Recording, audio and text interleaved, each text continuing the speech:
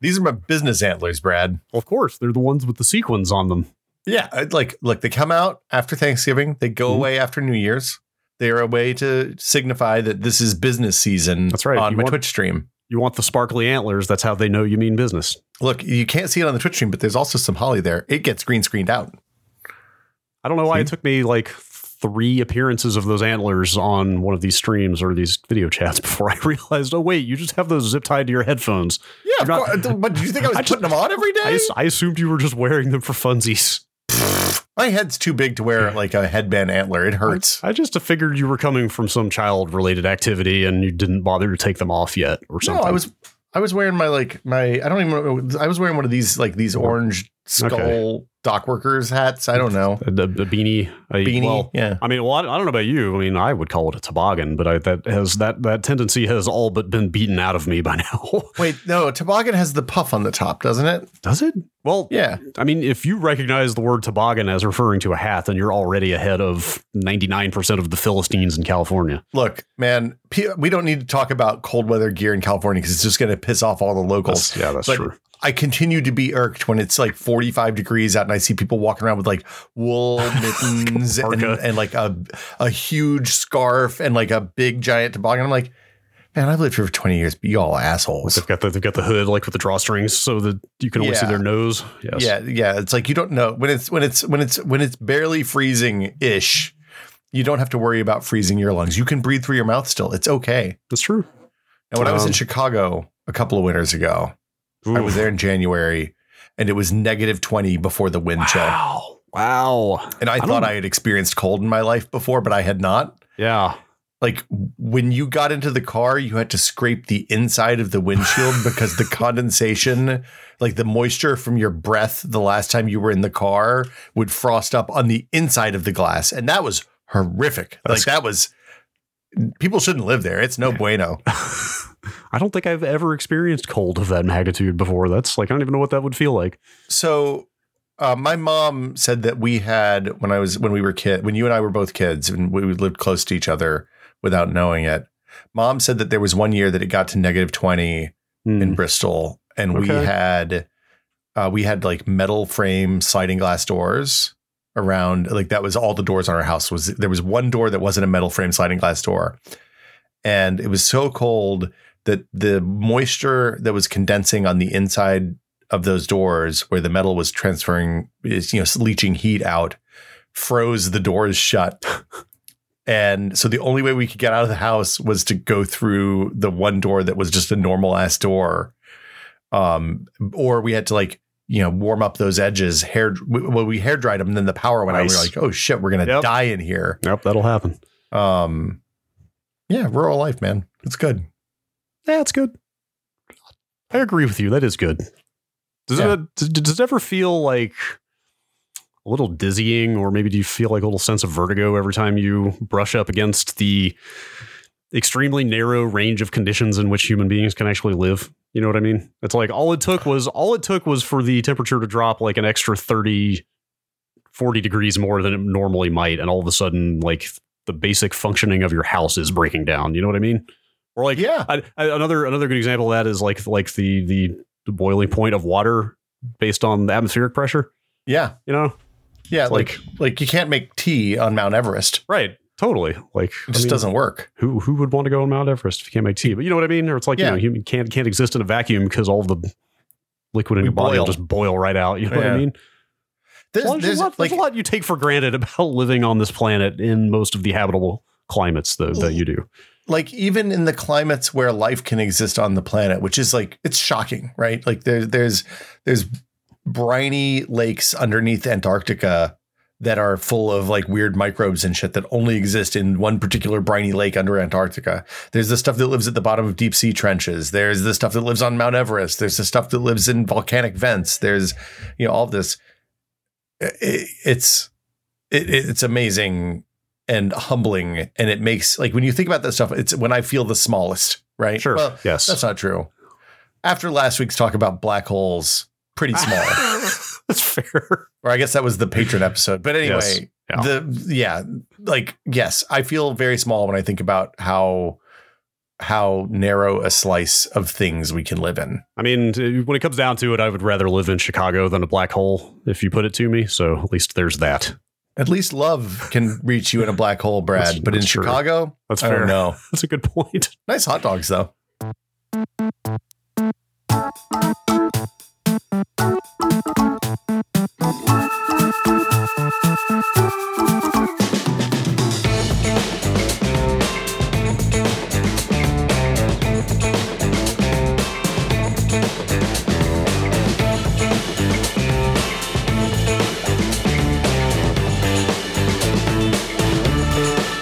Welcome to Brad and Will Made a Tech Pod. I'm Will.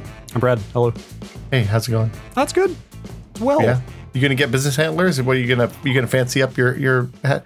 I can tell you how I do the zip ties. Okay. want? Well, let me figure out my antler or other headgear situation. Okay. Because there's as discussed, there's elf ears, there's That's Santa true. Santa hats, there's Get sexy elf ears. I don't know about what kind of Man, elves. you can get a whole new audience. You find Brad over on OnlyFans. I don't know what kind of elfin audience you're catering to, but The thing I'll say is I tried Only a Santa the- hat for a while. Yeah. It was too hot and itchy.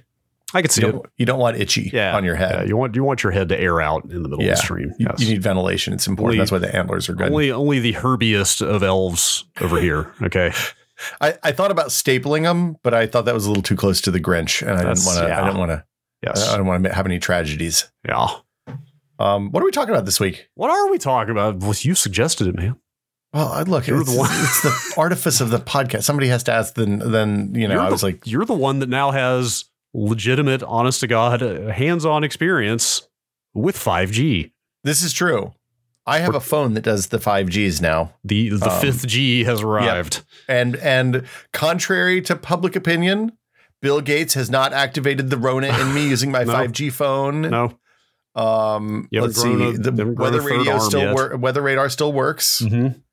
I don't Well, have cancer or autism, so I feel good on all those fronts. And also, I'm sure your life is radically different because of how fast your phone's data transfer is now, right? It's completely different, right? It's a whole different. Well, you might be ballgame. It's like surprised, Brad. It must be a night and day difference. So the biggest change is that my phone has a little tiny weird place on the side. I don't know if you can see it through the case. There's like a window on the side, and that's where the fast. Here's the thing: there's different 5Gs. There's more than one 5G. Oh, great. Okay. Yeah. No, okay. So there's low band 5G, which operates in one spectrum that is the low end, from 600 to 850 megahertz. Okay. Depends. Wait. Yeah, Is there yeah. seriously a sub gigahertz segment of the 5G band? Really? Yeah. I was promised. That's where 4G operates too. This is the one that's been around. I was promised like 24 gigahertz. Look. No. Gigabits. The gigahertz is just the wavelength, the I know, frequency. that's what I'm saying. I'm sitting here looking at weather forecasts at around 23.8 gigahertz, something like that. Anyway, we'll get to it. Okay, yeah. So the low band, which is what everybody turned on pretty straight in a pretty straightforward way earlier this year, and in 2019, is basically like 4G++, right? Okay. So it's a little bit faster. It's not gigabit, so it's not going to run at 1,000 megabits per second. The theoretical max is around 80 to 250 for each cell. So that means everybody that's connected to the cell radio will share that bandwidth. Okay, that really does sound like 4G because I haven't done a honest to God speed test on my phone over cellular recently, but that sounds kind of in the ballpark of what I was getting already. I would bet if you fired up your 4G phone speed test right now, you would get like 80 to 100 megabits where you live. Yeah. I typically see 50 to 80 megabits when I run a speed test if I'm out and about in Pacifica, when I'm on that kind of spectrum. And the nice thing about that is it works just like 4G. You have similar, the radio penetrates buildings. It has good range. So if you can see a tower someplace in a rural part of the country, you'll probably have signal, assuming it's the right brand radio, assuming it's a Verizon radio for your Verizon phone or a Sprint radio for your Sprint, or T-Mobile radio for your T-Mobile phone, whatever. Hey, can we just talk about the old EM for a second?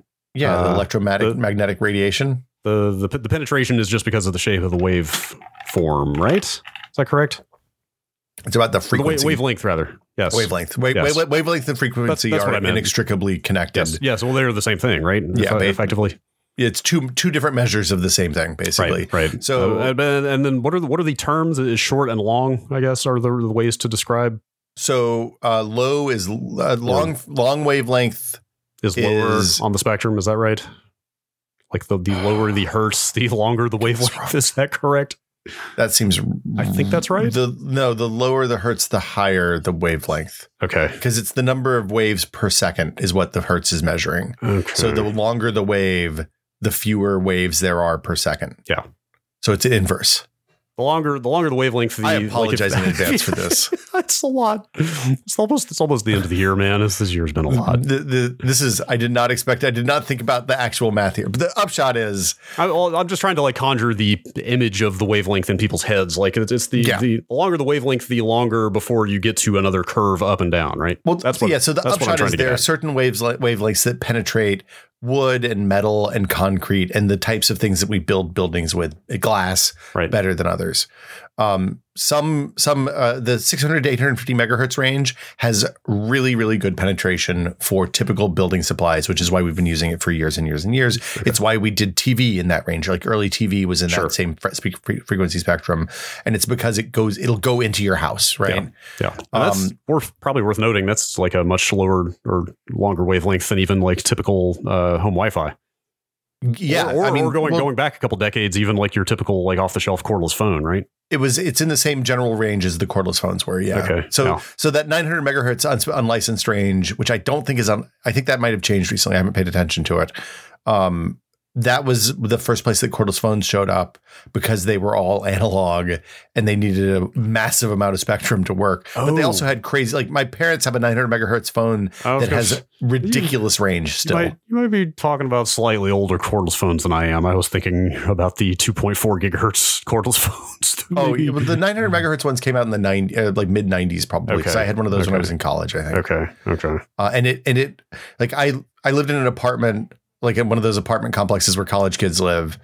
And there were probably 500 units in this apartment complex. And I could walk almost all the way across the apartment complex and still have my cordless phone more or less work. Hey, remember cordless phones? Cordless phones were good, man. Hey, remember phones? Yeah, I don't miss that. Remember landlines? Do you guys still have a landline? No. Well, really? No. Yeah, I pay for a number. I pay for our old number. So do I. I can't unbundle it from my internet service, but I've never actually hooked a phone up to it. I probably should. Why? I don't know. Power goes out, that'll go down too if it's hooked up to your internet. Yeah, you're right. So 600 to 850 megahertz low band is low band. So the other thing is the higher the wavelength, the more data you can pack into a smaller range of frequencies. Okay. So like the low band signals, because it's congested and there's a bazillion phones on that and other devices, your maximum channel width is like 100 megahertz. So that's why you don't get a massive amount of data in that space. Mid band is 2.5 to 3.7 gigahertz. This is more limited in regions because that is a spectrum that is licensed differently. Like all of this is wildly dependent on the region that you're in, because like the US, the EU, India, China, Japan, Australia, New Zealand, African countries, everybody licenses different spectrums for different stuff. And some of these bands are just not available in certain regions. 2.5 to 3.7 gigahertz is much, much more less congested. You can do fatter channels. And as a result, you can get, and the density on each, per like megahertz of channel you have available is greater. So you can get 100 to 900 megabits per second. I have not seen, first off, iOS doesn't expose this stuff. I haven't seen any speed tests that indicate I'm connecting to these bands. Oh, okay. So that's one of the questions I was going to ask after we get through these basics. But so yeah, you're on an iPhone 12, just to be clear. That's iPhone 12 That Pro. is the handset that you are using to yes, try out I'm not 5Gs. using one of the Samsung phones or any of that stuff. So they do, in fact, actually expose which type of band you're connected to? Or no, they do not. You have to infer it based on the performance that you're getting. Oh, I thought you were saying that they would be an indicator. I'm going to check and make sure, because we've had 4 or 5 iOS updates since I looked at this last. What does it look like when does it just say 5G? Just says 5G. Okay. Just like what does it say? Does it say LTE? I've gotten so used to the iOS display, it doesn't register mentally anymore. Does it say? Mine says 5G, and let's see, when I go into settings and I go to general, I should go to cellular. It says LTE when you're on 4G, right? Mm-hmm. Yes. It does not tell me. Let me go look at about and make sure it's not there. And you're on which network? Verizon. So Verizon, it gives me my IMEI ID, but it doesn't give me any indication of what I'm connected to on the radio side. Interesting. So, I mean, that's what is more Apple than not telling you? That's true. But I mean, it's annoying. But the carrier's marketing has focused so much on 5G. I'm surprised they don't try to get it in your face a little more. Of course, on the other hand, once they lock you into your plan, what do they care about how loud you are? That's a good point. But also, I don't understand the marketing choices behind that kind of stuff. The thing, it's weird to me. There is a setting in iOS that you need to flip that says allow more data. If you go into your cellular settings, if you have unlimited data and don't mind it chunking data out, you can mash the button that says allow more data on 5G. I may not have turned that on when I did the early testing on this stuff. I'm going to see what speed test I get right now. I had to wipe my phone a few weeks ago, and so my settings weren't. I just did a clean install.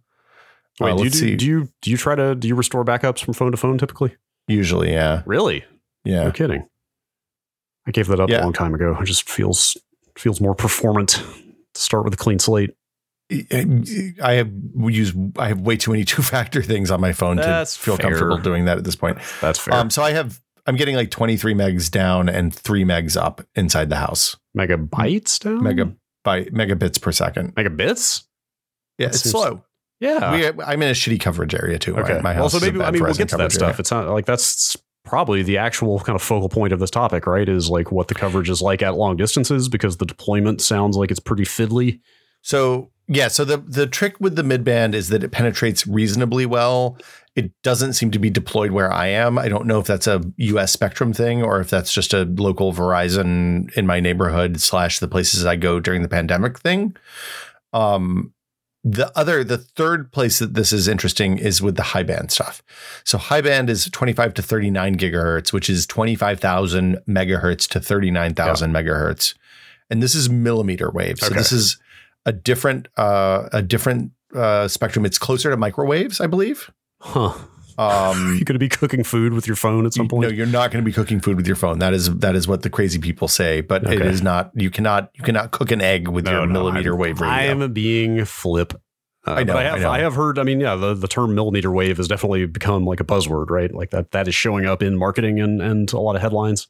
Yeah, and it's really interesting because like that high frequency gives you a massive theoretical maximum. So yeah, I mean, like that is a damn high frequency. Like if you've listened to much of this podcast, or if you listen to the podcast at all, you probably already know that. But like home Wi-Fi, like fast ass home Wi-Fi, is still in the like 5 to just now getting into like the 6 gigahertz territory. Well, yeah, and it's you're looking at like if you're looking at like the wireless PCI Express stuff, like the UWB stuff that like for the Vive for the wireless VR adapters and stuff like that, you're looking at like the same kind of ranges. Like those are, I think, 60 gigahertz. Oh wow. Okay. So the upside is you can get real fast performance up to theoretical maximums of like 10 gigabits for a cell, which is shared amongst all the users. But still, that's a shitload of bandwidth for the 10 people or 15 people that connect to a cell at any given moment. Can I interrupt you real quick and get you to elaborate on exactly what constitutes a cell? Like, is that an antenna? Is that a physical thing on the tower, or like what how does that work exactly? So it's a shared radio transmitter and receiver on the tower. Okay, so it is the physical kind of antenna, sort of. Often there's software now, but yeah, there's like a physical, there's a physical thing that connects, and then there'll be a chip that drives, and each of those chips can drive a certain number of connections, and each of those is a cell. So that's the point, is that there is a hard limit on connections there. Yeah, and so this is worth getting into too. There are different types, there are different scales of cell. So there are like mega. I think they have different labels for them. There's metro cell, which is like If you like in San Francisco, we have Sutro Tower, which is a huge radio tower on top of the biggest hill in town. And it's where all the TV broadcasts, I'm sure there's like all sorts of wireless internet stuff off there. You would put a metro cell on a big area and give it like 20,000 milliwatts of power, right? They're really big. They cover a massive, massive area. And they're relatively low bandwidth. They'll use the lower band frequencies to give wide areas of coverage that are not particularly fast, right? Okay. To hundreds and hundreds of people at a time per cell. So like there'll be 500 radios on that tower, and each radio is capable of serving 250 or 300 people. Interesting. So you're looking at thousands to tens of thousands to hundreds of thousands of people. Or if you're in a rural area, there'll be like one of those things, and there'll be 6 cells that all point in different directions, or 8 cells that all point in different directions, and those will serve, again, a couple of hundred people per cell. And what do you know? What tier of service those can reach? Like, are we talking like Edge and 3G, or is 4G on? I think Edge and 3G. I think Edge is retired. 2G is retired now. Edge was 2G. Right. I think 3G is turned off in the US. I don't know. It depends on your region. Probably. Oh wow. Huh. Yeah, I haven't seen 3G in ages. I just assumed there were some like super rural areas that still hadn't gotten 4G deployment, but who knows?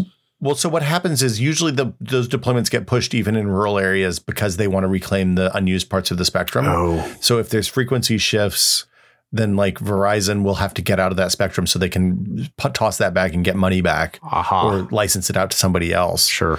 So that's what happened to the 2G stuff. And I think the 3G stuff went that way too, but I don't remember. Okay. In the US at least. But to ask the question from the other direction, can 4G work on a metro cell? Like can it project from absolutely over that big an area? Like, because where we're getting to is that like the FUD you hear about 5G, like the real FUD, not the like it's going to turn you into a lizard alien, but the this is not all it's cracked up to be FUD is like that the range is incredibly short. It has to be deployed on like every street corner, block by block, to be effective. So that's why I'm asking, like 4G can cover a big area with a relatively small number of like tower deployments, right?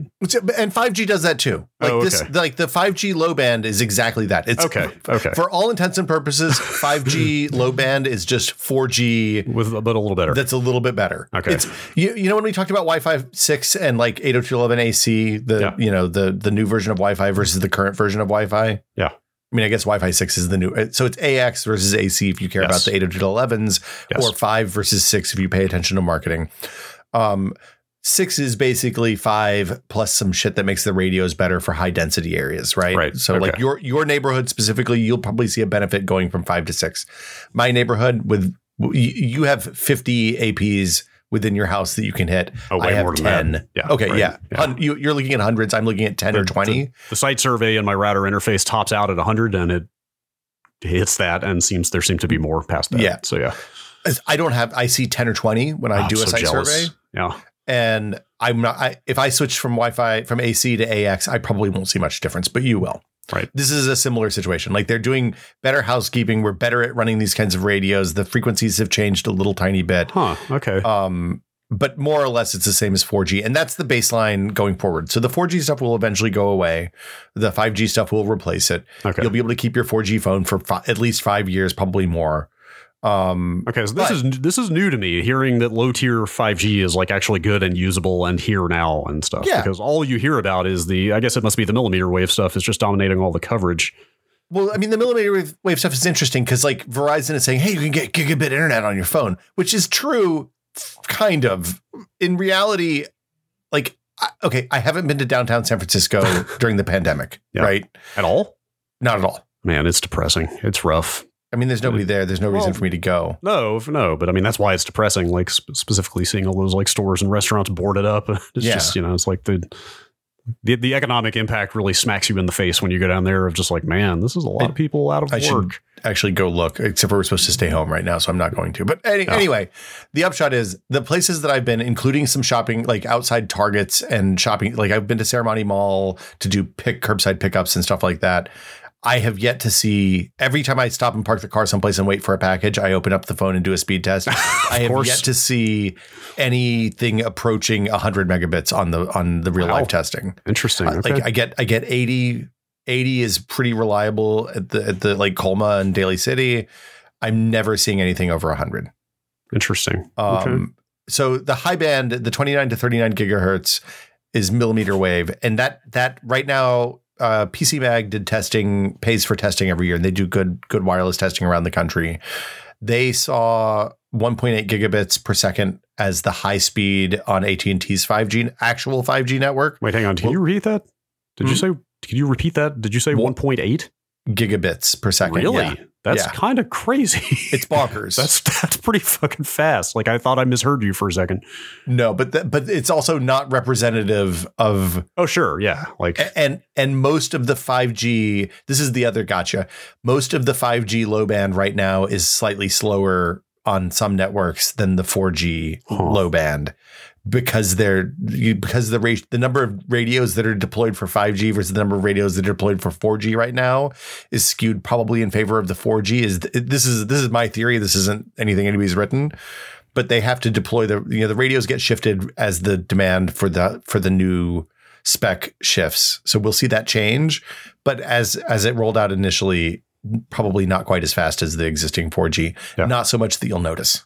I mean, we have to be like mega early in the deployment, right? Like, because until the iPhone 12 came out, I didn't realize, and granted, I don't keep up with Android handsets very well, but like, I didn't realize that 5G was really commercially even available yet.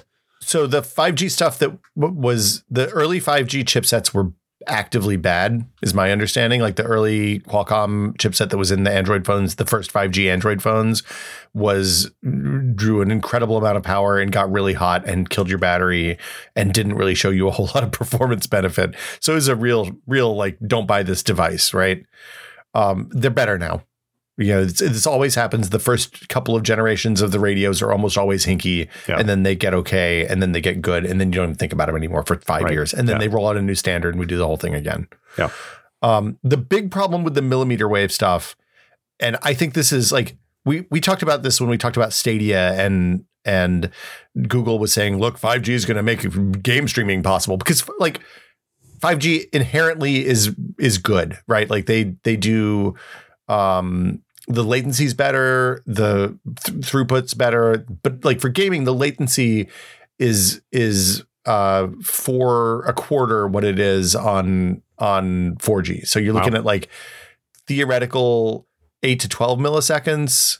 Verizon reports early 5G is at like 30 milliseconds for stuff that uses normal internet. Is that end-to-end latency, or is that just their addition to the latency? That's over-the-air latency. So that's radio to radio. Okay. Like radio latency is high because you're doing shared cells, so they're time splitting all these radios. Okay. So in other words, that doesn't take into account regular internet latency on top of that? Yeah, they're saying that we can get this down to 10 or 20 milliseconds round trip by deploying servers at the data centers connected to the backhauls for the carriers. Should I ask you to define the term backhaul, or should that just be obvious? It's the connection. Is that just the backbone types thing? It's their connection to the main network rather than so basically what they're saying is that they want to. It's like, how CDN like Akamai works, where they just put data centers in all the ISP. Yes. Like they basically connect a data center to the ISP's network before, so it doesn't have to go out to the internet before you get like your YouTube videos or your Netflix videos. Right. Same thing. Okay. Okay. Well, hold on. I want to go back to, before we get back. I'm going to do this too. I know how I'm going to do this now.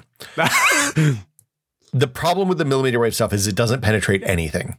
There are like YouTube videos of people holding up a sheet of paper, putting it over the millimeter wave radio and watching the speeds go down. I thought by anything you meant like concrete and metal and maybe brick and wood and other common construction materials, but not like water and paper. Well, what does a microwave heat up in your oven, Brad? Does it heat up the food, or does it heat up the water in the food? Yeah, the water, of course, but like same thing. Paper, like the water blocks the water in your finger. If you put it over the window, is going to block the thing from working. Paper don't got much water in it. Well, that's true. I haven't been able to, like I said, I haven't been able to find any millimeter wave cell towers in places that I go. Right. So I don't know. I haven't gotten to repeat this. So it's a potentially apocryphal. I apologize for sharing this.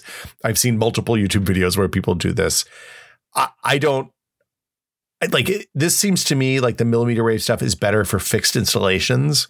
We'll get into that in a little bit. But like, for example, my parents who live in rural Virginia have a 4G. Their internet connection is a fixed 4G installation. So there's a 4G cell on a tower that they can see from a pole by their house. They put a fixed antenna that aims at that tower, and it's like a dedicated connection between the tower and their house. And it uses 4G cellular radios, but it doesn't connect to AT&T or Verizon or Sprint or something like that, like your phone hotspot does or your phone does. It's a private 4G network that only works for them and the people that subscribe to this provider that service. specializes in. Yeah. Is that their only option, or is that just their best option? That's it. It's that Really? or satellite. Yeah. No kidding. Wow. Yeah. So they don't have cell service there, so you can't even like use a hotspot or something. How do you find it just day to day using it there?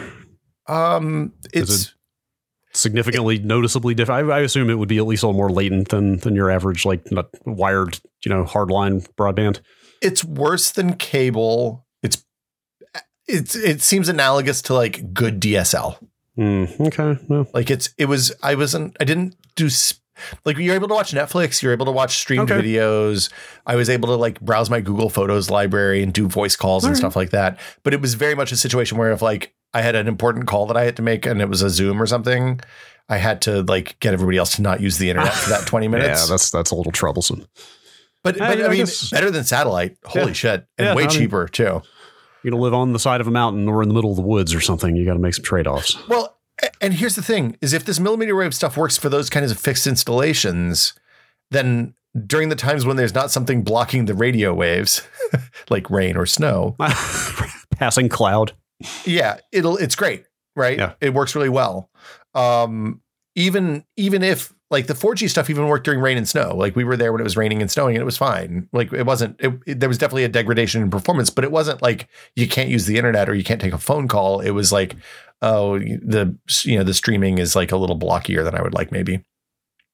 So the way you get around this in like the upshot on this is that the microwave stuff is going to be really relevant, I think, for installations and maybe for urban installations. So like imagine you're walking to your office in San Francisco and you're on a corner on 2nd Street and Market, and like that's a really dense, high traffic area. There's a bazillion people walking there all the time. People are always on their phones. You'll probably have really, really dope internet on like corners like that. Okay, so like this is kind of answering the question I haven't asked yet, which is that the conception that's forming in my mind of this millimeter wave stuff is that it sounds like it has both the upsides and the downsides of Wi-Fi. Pretty much. In a lot of ways. Yeah, I think that's fair. So given that is apparently the case, like, is that really Wi-Fi the big penetrates though? Well, to some degree, yes. But so does that really just make the big benefit of the millimeter wave stuff that you're essentially going to get Wi-Fi like service without having to bother like hunting down an access point and authenticating with it in a public space or whatever? It's like instead of trying to get on this place's Wi-Fi hotspot that's probably faster than my phone, my phone provider, Verizon or whoever, probably just has whatever the equivalent. What is the local equivalent? What is the like block by block equivalent of a metro cell? Like they probably have some of those up, and I'm just going to enjoy Wi-Fi like performance without having to hunt down Wi-Fi because it's just my cell phone, right? So there absolutely are. You probably don't notice the block by block equivalents because they usually disguise them in the building facades and stuff like that. Yeah.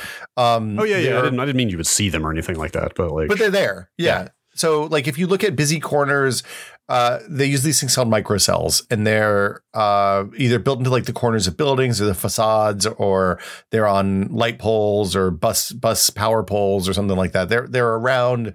They're the part of the background noise of our urban environments. We don't notice them anymore, but those serve up to a couple hundred users per cell. Okay. They'll provide much higher speeds.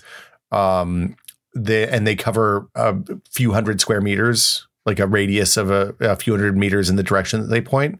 So you're literally looking at like a half a city block, and you put them on every corner and it works itself out.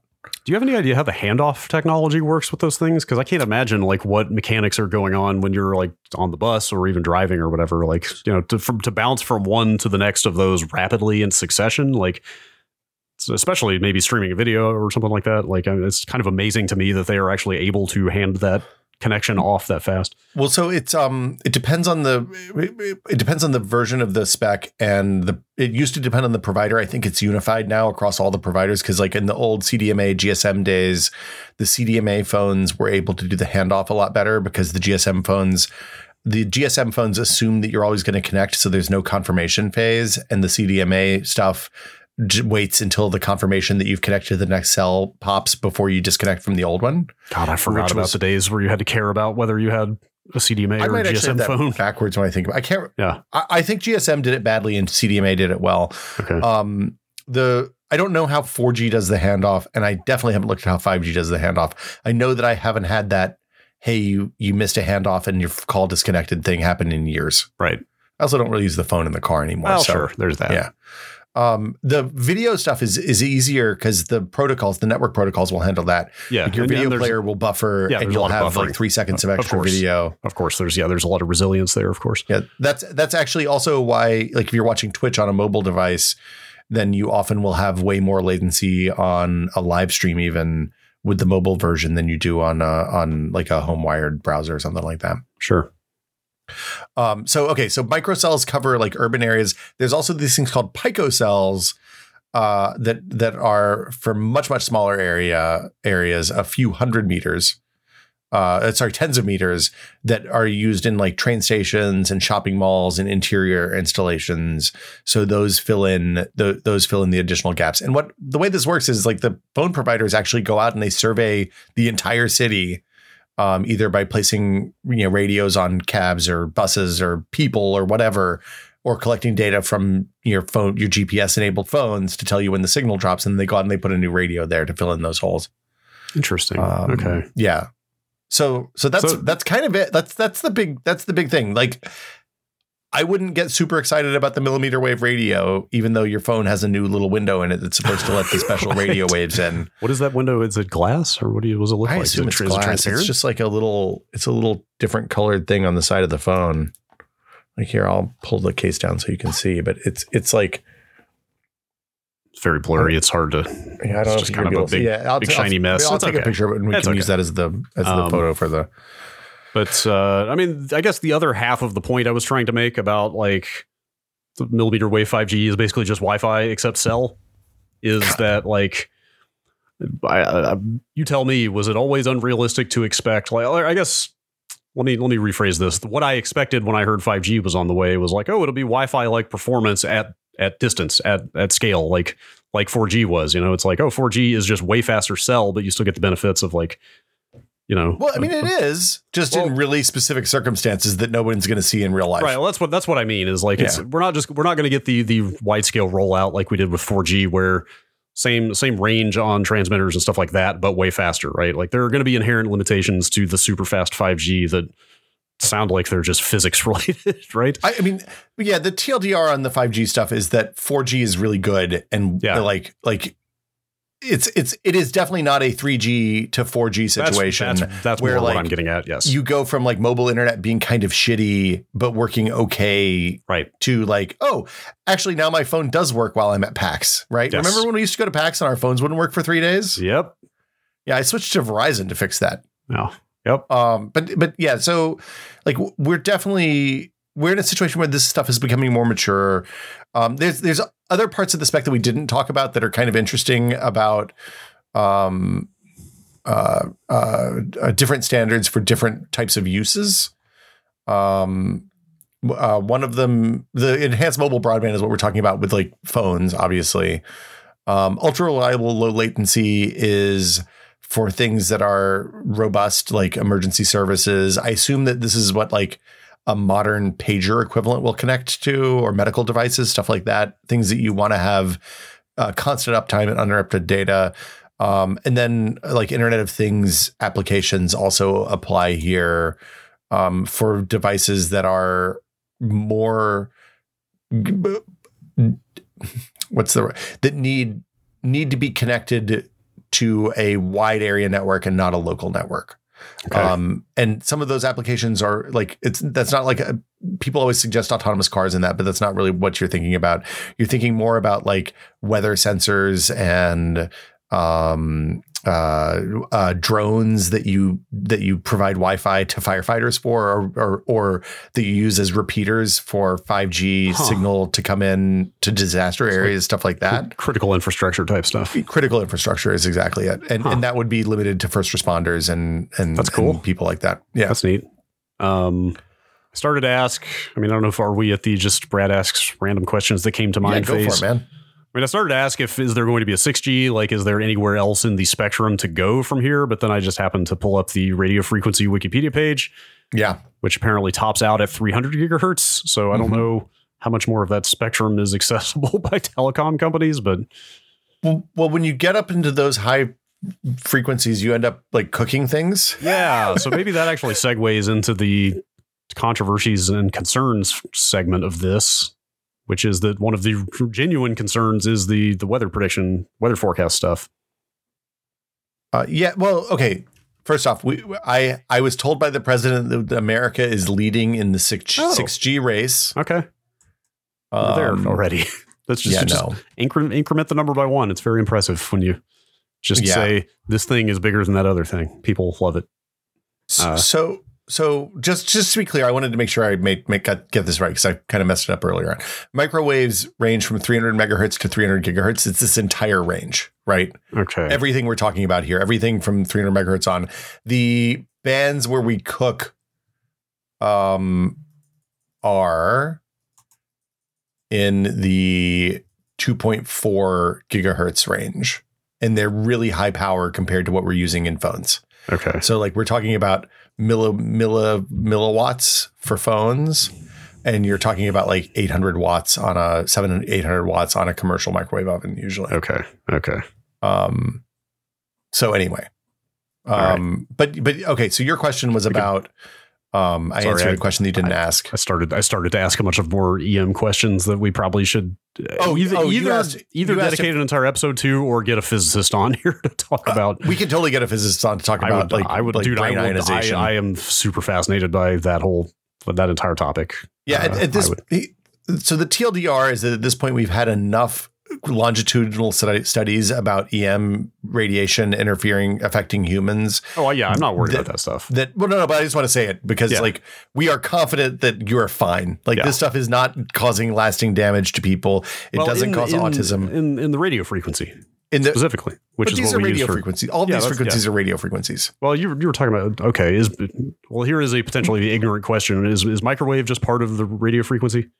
So the entire EM spectrum from X-rays to microwaves, it's all the same stuff. It's just I know that. What I'm saying is like RF is a specific range, right? Yeah. And I thought microwave was a distinctive range from RF. Is RF inclusive of microwave? Yes. Should I be asking these questions on this podcast? I'm making one is a superset of the other, and I can't remember which is which. Okay, so that's what I was trying to establish. I didn't realize that. I thought they were totally separate, exclusive. I thought they were mutually exclusive segments of the EM band. The segments that we learned in middle school or high school or wherever we learned that stuff in science class is non-definitive, I would say. Okay. It's a construct rather than a definition. I see. Does that make sense? Well, okay. I mean, I could just look at the numbers, right? I apologize to everyone listening to this podcast. Radio frequency is from 20 kilohertz to 300 gigahertz. Yeah. Microwave is from 300 megahertz to 300 gigahertz. So it has to be part of the RF spectrum then. Yeah. Okay. It's all part of the EM spectrum. The radio spectrum is I know that. I just thought that microwave was entirely separate from RF, which apparently is not the case. No. These are all just the same thing. These are all the same photons, just at different frequencies and wavelengths and energies, I guess. So yeah, it's fine. You're not going to hurt anything. Yeah. The 5G is not activating the COVID that Bill Gates and Elon Musk have distributed around the world using. Bill Gates and Tim Apple have distributed around the world using their technology. The details are very important. Yeah, I got to get this right. The chemtrails are not real, even though we've joked about them for years. Make sure you don't fudge any minor detail, any of the minutia of this extremely specific and well-tested theory. The millimeter wave radios interfering with Doppler radar. What is actually a real thing because they do work in the same kind of frequency ranges.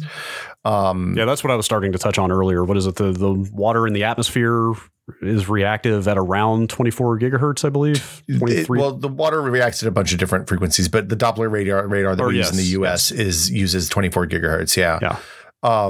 The upshot is that the FCC and NOAA and I think NASA got together and it seems like it's shocking, but there isn't really reliable data coming out of the FAA or FCC these days. Yeah, I tried to find a definitive answer to this, and it was tough to track down. Yeah, no, it's the home of FUD. It seems like they all agreed to not allow the spectrum that overlaps, the part of the spectrum that overlaps with Doppler radar in the US. So our 5G suffers a little bit in a way that probably doesn't affect any actual human beings. And the Doppler weather radar, which saves probably thousands of lives a year, remains unaffected. I hope you're right about that. I can't say for sure. The best I could find was a story from May saying that the FCC had in fact approved a plan from Legato Networks. Okay. But I couldn't figure out exactly what the plan is, I'm literally on this site trying to figure out what their plan entailed. Okay. There were some quotes from Ajit Pai, the head of the FCC, kind of like shitting on what the NOAA and NASA had to say about their concerns, saying that he trusted their experts and that he thought everything would be fine. So I'm not. The current administration seems to trust business instead of scientists. That's the upshot of what I was getting from that. I'm not 100% convinced that we're out of the woods here.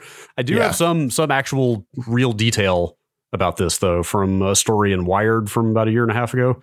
Okay. Where they talked to some people at the NOAA about this stuff. Oh, I like that. This came out of some hearings that happened in Congress. But the acting chief of the NOAA at that time, I was kind of surprised they were able to quantify this stuff to this degree. I'll quote from this. Said that interference from 5G wireless phones could reduce the accuracy of weather forecasts by 30%. That's equivalent, he said, to the quality of weather predictions 4 decades ago. Well, that sounds great. Yeah, and skimming down a little further, they actually give some more context to that. That reduction would give coastal residents 2 or 3 fewer days to prepare for a hurricane, for example. It could lead to incorrect predictions of the storm's final path to land. Well, I mean, the good news is we can always Sharpie a new path onto the map that they print, so it'll probably work itself out, right? Fair point, I suppose. I mean, look, 2 or 3 days worth of predictions is billions of dollars of property loss, human life lost. It seems like we should not do that. I don't know. He said we can't move away from 23.8 gigahertz, or we would. But that is the. I'll quote again. That's because water vapor emits a faint signal in the atmosphere at a frequency of 23.8 gigahertz. That is extremely close to the one sold for 5G wireless communications at 24 gigahertz. Yeah. And here's the last thing I'll mention about this, which I thought was super interesting. I'll just read this last paragraph here. Is this in the same article? Yes. In the meantime, Girth, that's the NOAA official, says this issue probably won't go away anytime soon. The FCC plans future 5G auctions for the radio frequency bands near ones used to detect rain and snow at 36 to 37 gigahertz, atmospheric temperature at 50.2 to 50.4 gigahertz, and clouds and ice at 80 to 90 gigahertz.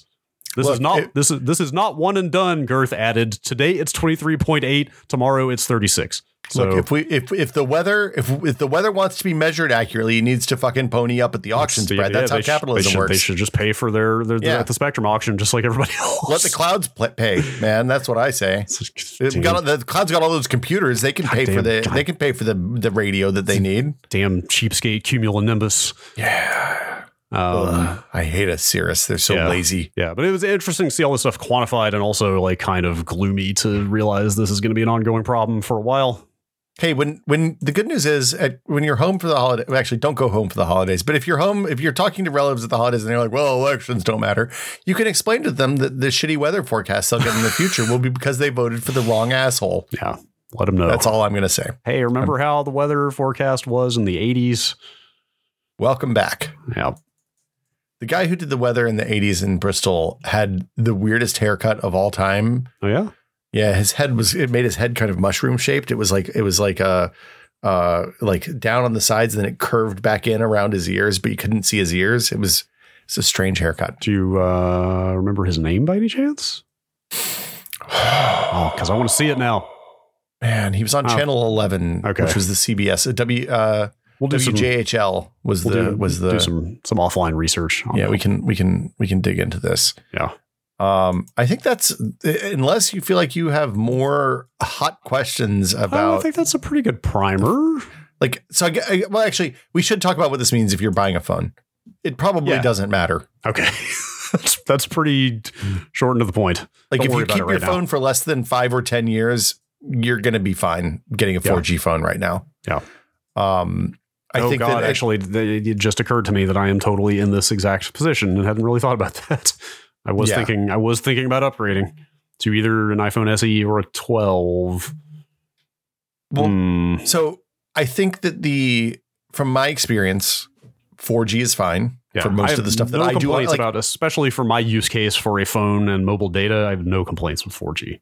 Yeah, the things that, like, the other things that a new phone will give you are going to be much more impactful, like a new camera or faster Face ID or better thumbs or whatever it is. That all goes without saying. But I mean, the one thing you pointed out that I hadn't considered is that 4G support will literally go away at some point. But it sounds like that is a good long way off. It'll be a while. You have time. Okay. Yeah. I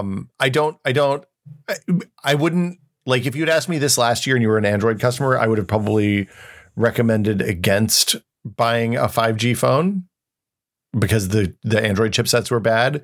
I think now they're probably fine. Looking at the reviews of the 5G, the current crop, this year's crop of 5G Android phones, I think you're probably fine. The iPhone, I haven't noticed bad battery life or anything like that. It doesn't get hot when I'm on the 5G radio.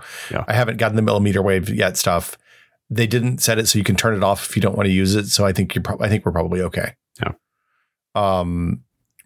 But like, if you have a perfectly good 4G phone that you're happy with and you don't feel a need to upgrade for other stuff, I would not go upgrade it just to get on the 5G.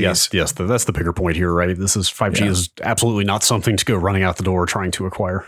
Exactly. But yeah, I think that's it. Yeah, I got a better understanding of this stuff. Like I said, the millimeter wave, the doesn't penetrate anything, the doesn't go further than like 2 city blocks stuff is like all I had ever heard about 5G. So it's nice to know that there is more to it and that some of it is actually okay. Yeah, like it seems like at worst, it's as good as the status quo. I mean, maybe not right at this moment, but it will be as they shift radios from 4G to 5G. Yeah, shift cells from 4G to 5G. Yes. As always, this is the part of the show where we thank the people who make the show possible, our wonderful patrons over at patreon.com/techpod. Big thanks to them, and also thanks to everyone else who listens and puts up with us fumbling our way through our spotty, incomplete understanding of the electromagnetic spectrum. Look, this is we said it on the Patreon episode. November, it turns out, is the worst month of the year for both of our day job situations because we were both just absolutely swamped over the last 4 weeks. Oh boy, yeah. I think I'm excited about December just because it's back to normal-ish, at least for a little bit. And yeah, we do appreciate you all bearing with us. And thanks to everybody. We get such good tweets. I've been trying to retweet them when I see them. Either asking questions about the show or sharing what you like about the show or sharing what you don't like about the show. And we appreciate all of those. Letting your friends who are into this kind of stuff know about what we do is definitely appreciated. You know what my favorite EM fact is? Yeah, I'd love an EM fact. You want to hear one? Welcome to EM Facts. It's our new podcast. That's right. The visible spectrum is made up of, the 7 primary Roy G. Biv, right? Yeah. The colors starts with red, ends with violet. Yeah. What is the spectrum before the visible spectrum? The red end or the blue end? Yeah, the before the red end. Infrared. Infrared. What comes after the violet? Ultraviolet. Whoa. What? Close. That's close. Ultraviolet. Yes. Yeah. Isn't that cool? What's after ultraviolet, though? Isn't that cool? Is it X-ray? Yeah. I think it's X-ray and then gamma, right? Yeah. So if you go too purple, you turn into the Hulk. That's right. And if you go too red, you get cooked. Yeah. The gamma's it, right? That's it. That's it. You're in supernova territory at that point. The wavelengths are very small. Gamma rays are what they use to carve low very low process size chips now, is my understanding. Really? Or at least that's what we're working toward.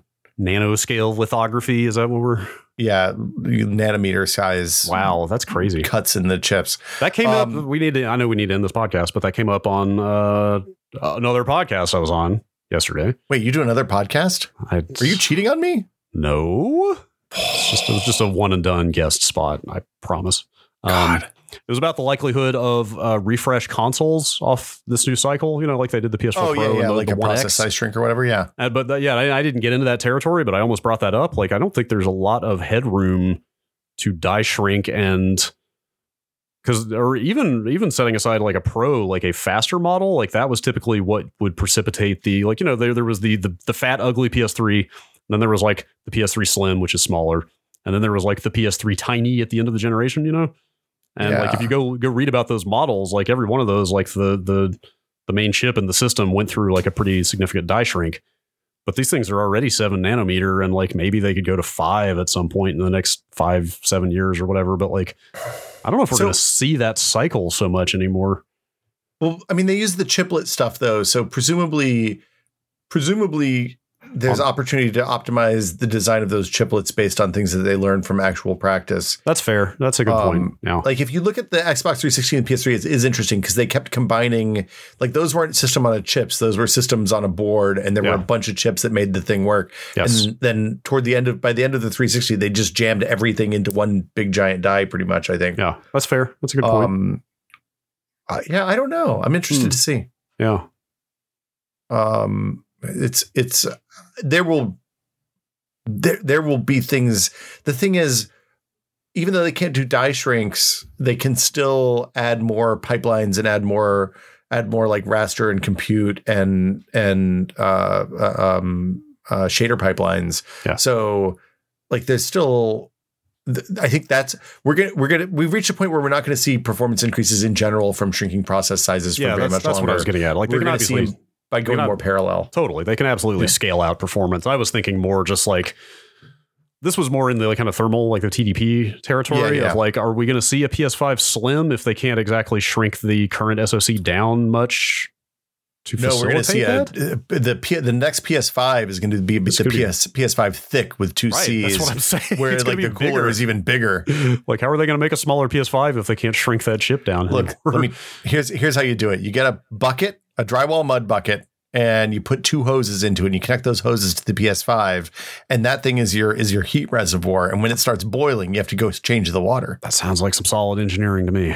Yeah, I mean, that thing will never overheat. It'll be great. But yeah, thanks. We were thanking our patrons, Brad. Sorry. Thank you all for supporting the show. If you want to support the show and join the fabulous TechPod Discord, which is full of beautiful nerds just like you.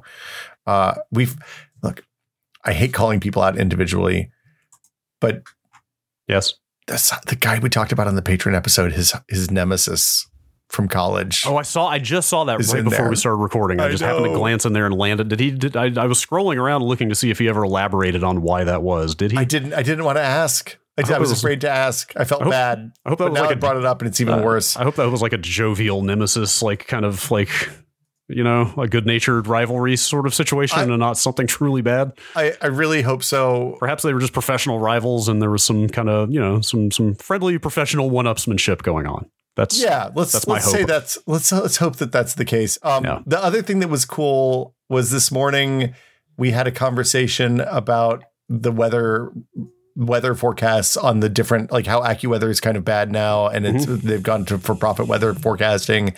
And somebody recommended I'm not going to say what it was because I don't want to out anybody, but like they recommended a site. They're like, oh yeah, I actually work on that. I'm glad you guys like that. That's really cool. Yeah. And that was a delight. So it is such a wonderful group of nerds. We're getting new people in every day with like just such a wide range of interests and expertise. It is a delightful place to hang out. You can join for $2 a month if you sign up for the Patreon. Yep. And we appreciate everybody, whether you're sharing the word about the show or chatting in the Discord or whatever. It's great to have you. Absolutely.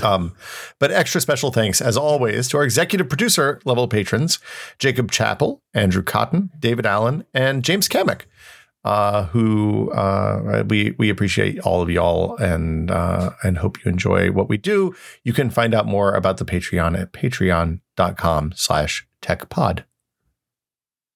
That's right. Brad? Yes. You looked like you had something to say there. I don't know. I probably did. It's gone. Just now. walking away. Yep. I think you should get a flat Christmas tree to go on your headphones. You think so? Wait, what?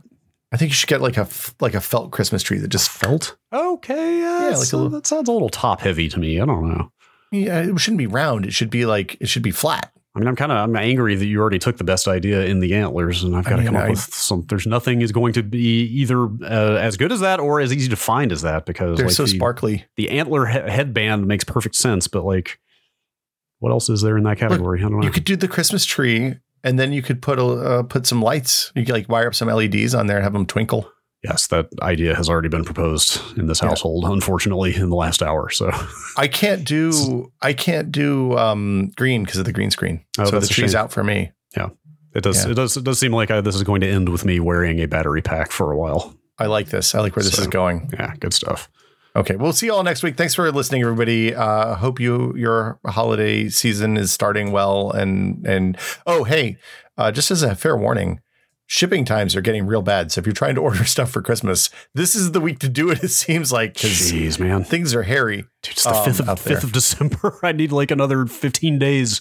Look, it's now's the time, and then you can just sit back and drink your eggnog after this, which the noggining is coming. Oh God, are you guys doing that? Oh my God.